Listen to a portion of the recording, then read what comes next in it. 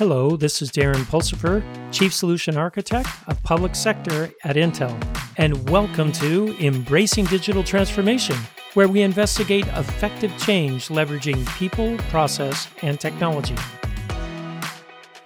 On today's episode, we're going to talk about understanding the shared responsibility security model. The episode today is just me, Darren Pulsifer, talking about the shared responsibility security model with cloud service providers. Through my years of helping people adopt cloud technology and multi-cloud technology, this is one area I found that a lot of people really don't understand. Who's responsible for security in the cloud and on-prem? I think we know on-prem, but in the cloud, things become a little bit murkier. So if you have data in the cloud, is it protected? How is it protected? Who's responsible for that security? What about patching machines? What about all those things? It can get really tough on deciding, well, who's responsible for what? And we've also seen some major changes in this area too, because cloud service providers are starting to offer more services now, where you didn't actually maybe even buy the software, you're just using it as a service. So there's lots of different models. And a lot of times what happens is the security kind of ends up in the middle and no one knows what's going on or who's responsible for that. And there can be a lot of finger pointing back and forth. So there are four major security areas that we need to talk about.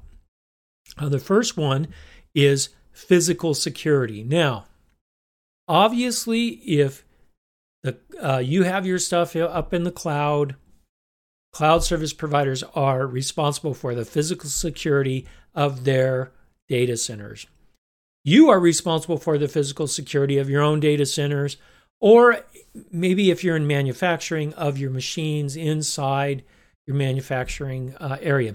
You would be surprised, and there was a big hack that was done at a big retailer through their HVAC system because that wasn't secured, and someone came in, plugged into the HVAC system, which was plugged into the network, and boom, all of a sudden a hack occurred where they got access to customer data and all that.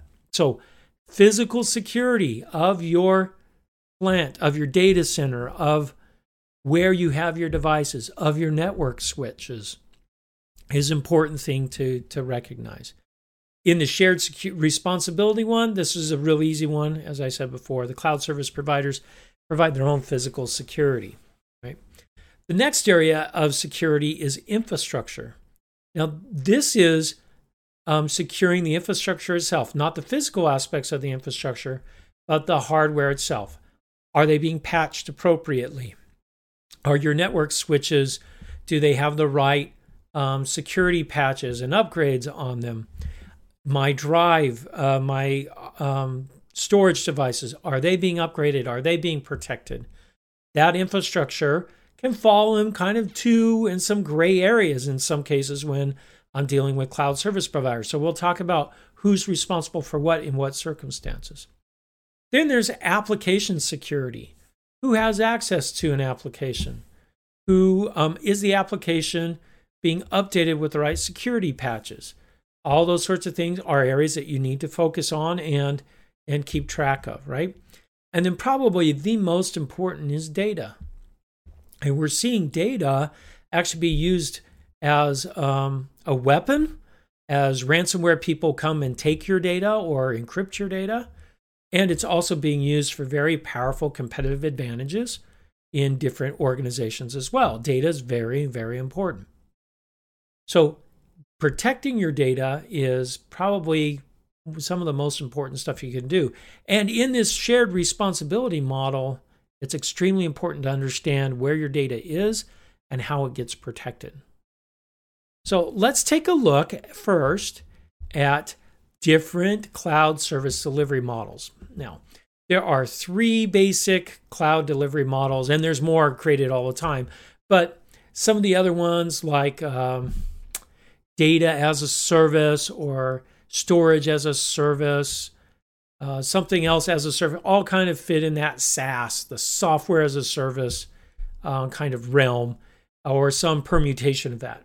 So really, we're going to talk about the three big ones: infrastructure as a service, platform as a service, and software as a service. And then there's X as a service, which is everything else, right? But these three big ones are the ones that people use the most. So let's first talk about infrastructure as a service. This is when you are renting or leasing, whatever the word may be, infrastructure from a cloud service provider. So, and that comes in terms of virtual machines, virtual networks, storage. So compute, storage, network. And we're starting to see this really cool thing with accelerators like GPUs or even neuromorphic processors or things like that. So infrastructure as a service. This is where I'm going to run my applications. And that is in most of the cloud service providers started with IaaS, right? You'll hear that term, infrastructure as a service. Very simple, infrastructure as a service, provide machines, virtual hardware for me to run my applications. The next one, and kind of up the stack just a little bit, is platform as a service. With platform as a service, I'm going to the next layer up, where now I'm saying I need a certain kind of a framework to run things in. Like Kubernetes is a great example as a platform as a service, right? Or I need maybe VMware running on top of IaaS. That's a platform as a service, right? Believe it or not, right? There's also other things like CI/CD pipelines as a service. Lots of tools that fit in this space. Some may even say it's a platform like Salesforce would be a platform as a service more than a SaaS. That one can be argued either way. It doesn't really matter. But the idea here is that platform as a service lets me build and deploy new services on top of this platform, and I can easily deploy and manage large systems that are built on top of IaaS. So PaaS is built on top of IaaS. It's the easiest way to think about it. The next layer up is your software as a service. Now, this is specific software that is managed by the software provider or the cloud service provider. Or it could be a third party that's offering software as a service for someone else. But the key with SaaS is that they are responsible for application security. Interesting, isn't it? And making sure that it's running all the time. So they're managing the uptime. They're managing all that managerial stuff, reliability, security, integrity. Those are things that the SaaS platform really provides above and beyond the PaaS platform. Now, many of the SaaS platforms out there are built on top of PaaS platforms. You guessed right. And if they're not, then they're built on top of IaaS for sure. But most of them are built on top of that. And as I mentioned earlier, XaaS, that could be any new something as a service, like artificial intelligence as a service. I've seen that one recently. I've seen device management as a service, security detection as a service. These are all types of SaaS offerings in those cases. And in some cases, they may be a little bit more based off of a PaaS solution. Understanding these different delivery models is important because the shared security model that the cloud service providers provide are based on the delivery models.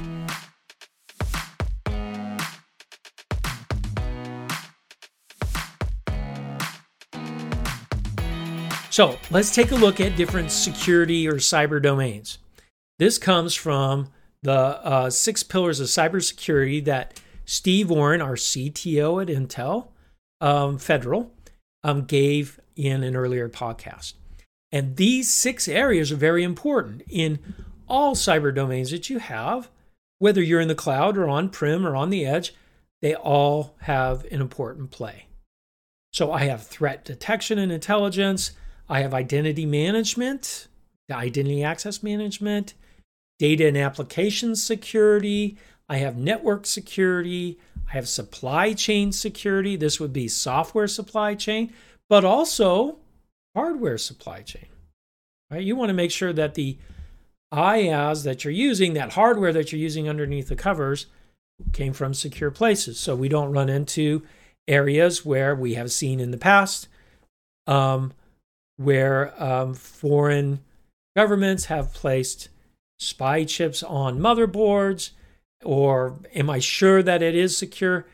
It's important to understand those things if you're working, especially in federal government or highly sensitive and classified areas. And then host and system security. Of course, we want to make sure that not anyone can mess around with the hosts in a data center that a cloud service provider is providing. So we need to pay attention to all 6 of these domains and how they fit into this shared responsibility security model that the cloud service providers are espousing. So let's take a look. So we've created a shared responsibility security matrix. So if I look here on the vertical axis, those are your service model delivery techniques. SaaS, PaaS, IaaS, and then on-prem if you're hosting it yourself. If you notice, everything on the far right there is your responsibility, right? The customer is responsible for everything on-prem, right? They're responsible for data security, application security, infrastructure security, and I already mentioned physical security. Make sure you're locking down your network devices and things like that. On the IaaS side, it's interesting to take a look at the matrix. And if you're listening to the show, go out and check out our blog site and you can see this matrix. It's actually pretty cool because it shows you who's responsible for what in this shared model. So if I look at IaaS, infrastructure management, I can see that data security, application security are my responsibility, not the cloud service providers.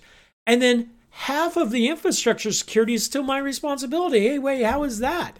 I thought infrastructure as a service just provided all the security I needed. Well, in an IaaS model, you are still responsible for the operating system. And that's part of an infrastructure. And you're also responsible for configuring the network controls. Now, each cloud service provider has a different technique for network controls, which we'll talk about next. So in the IaaS model, data security, as a customer, you're still fully responsible. Application, fully responsible. Infrastructure, half and half. Network controls and operating systems, you're responsible. But physical network, physical host, the cloud service providers are responsible for that.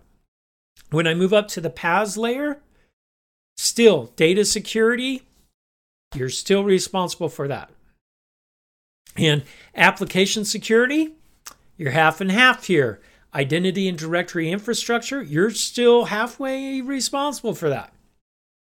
They'll have some tools in there. They'll have some admin accounts in there that you're not responsible for, but the tools provide a way of managing access management and things like that. Applications, the applications that you're using in the PaaS platform, in the platform as a service, you're responsible for, but the frameworks and the middleware that they're providing, they're responsible for. So it's a shared model. Again, down into infrastructure, even in the PaaS layer, there's still some responsibility on you for the network controls. Most of the operating system stuff will be taken care of by the PaaS layer because they've abstracted that away. But the network and segmenting networks and things like that, they give you some higher level tools there, but you're still responsible for configuring those things. Right? Let's move up the stack one more time, up to software as a service. In this case, with software as a service, you are still responsible for your data. Whoa, wait, what if I'm using a storage as a service or a data as a service, or like Salesforce, which is CRM as a service?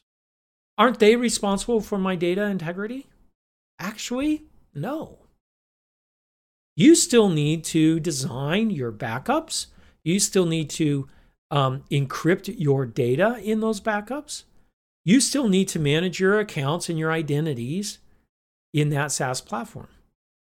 So if you notice, one of the key things in this shared responsibility model is that you are responsible for your data security all the time, regardless of the different service delivery model that you're using.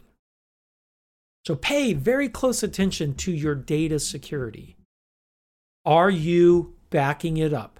Are you using object storage so you can roll back from a ransomware attack? Are you correctly maintaining your access management? Are you using tools that make that easy to use, or are you using tools that make that hard to do? These are things that you need to take a look at and manage effectively.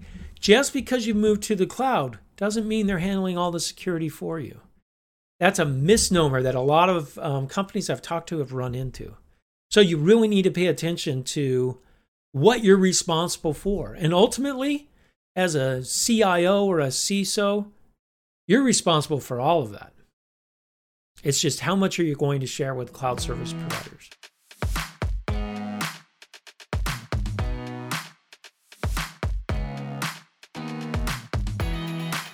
So let's take a little just glimpse into the top 3 cloud service providers here.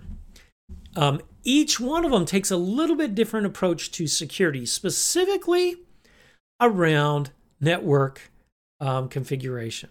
If we take a look at AWS and what they do, they really focus on prevention. So when I spin up a VM and I attach it to the network, the default is to have no ports open. So you have to create security groups and go in there. So they really lock everything down. By default, they're the most restrictive. They use IAM for identity management, which is, it's okay. It's great for mid-sized teams, but when we start getting to really large organizations, it doesn't do nearly as well. So that's AWS in a nutshell. There are some exceptions to that, but that's high level. If I look at Azure, Azure really focuses more on ease of use. And with that ease of use, their security is a little bit more loose. It's less restrictive. They use the concept of virtual networks for security. So all the VMs on a network, on the same virtual network, all can talk to each other on that network. And then I lock down ports, not based on hosts, but based on that virtual network. Now you can go down to the host level, but by default, it's open, right? So they're less restrictive, easier to use, but kind of the opposite of zero trust, right? They're trusting everything in their network. So you have to look and see what's more important to you, right? The ease of configurability or completely locked down and managing host by host. So those are the 2 differences there.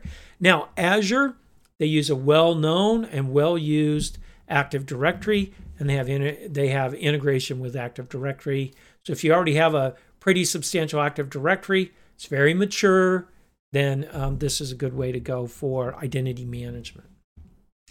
Now, Google Cloud Platform, this one's really interesting because they focus on ease of use, but they kind of hedge their bets on VMs and network security.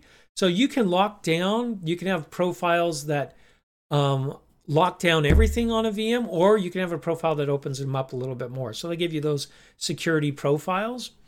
So they're kind of in the middle of the road as far as restrictiveness. And they have a pretty good identity management, probably not nearly as robust as Amazon's and not nearly as robust as Active Directory, but it's still very usable and something that can be used. So all 3 clouds offer different things, just a little bit different on their security models, on their default profiles.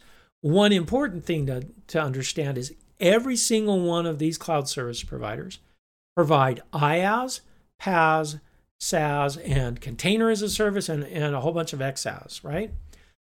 You need to, when you're looking at using some of these services, you need to evaluate what the security posture and the security model is for each one of these cloud service providers. There'll be slight differences, but understanding that will make sure that you don't find yourself with a security hole that people can take advantage of. Cyber criminals and adversaries can take advantage of. So you've got to understand this shared responsibility security model. In some respects, it's more difficult than just running things on your own prem, because now you're sharing responsibility with other people. And if you're using multi-cloud, you are increasing even more so the complexity of maintaining security across these multiple clouds and your data center.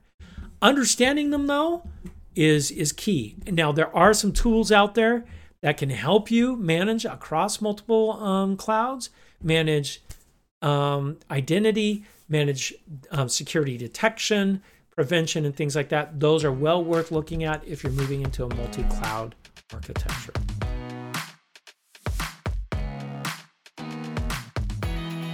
Thank you for listening to Embracing Digital Transformation today. If you enjoyed our podcast, give it 5 stars on your favorite podcasting site or YouTube channel. You can find out more information about Embracing Digital Transformation at embracingdigital.org. Until next time, go out and do something wonderful.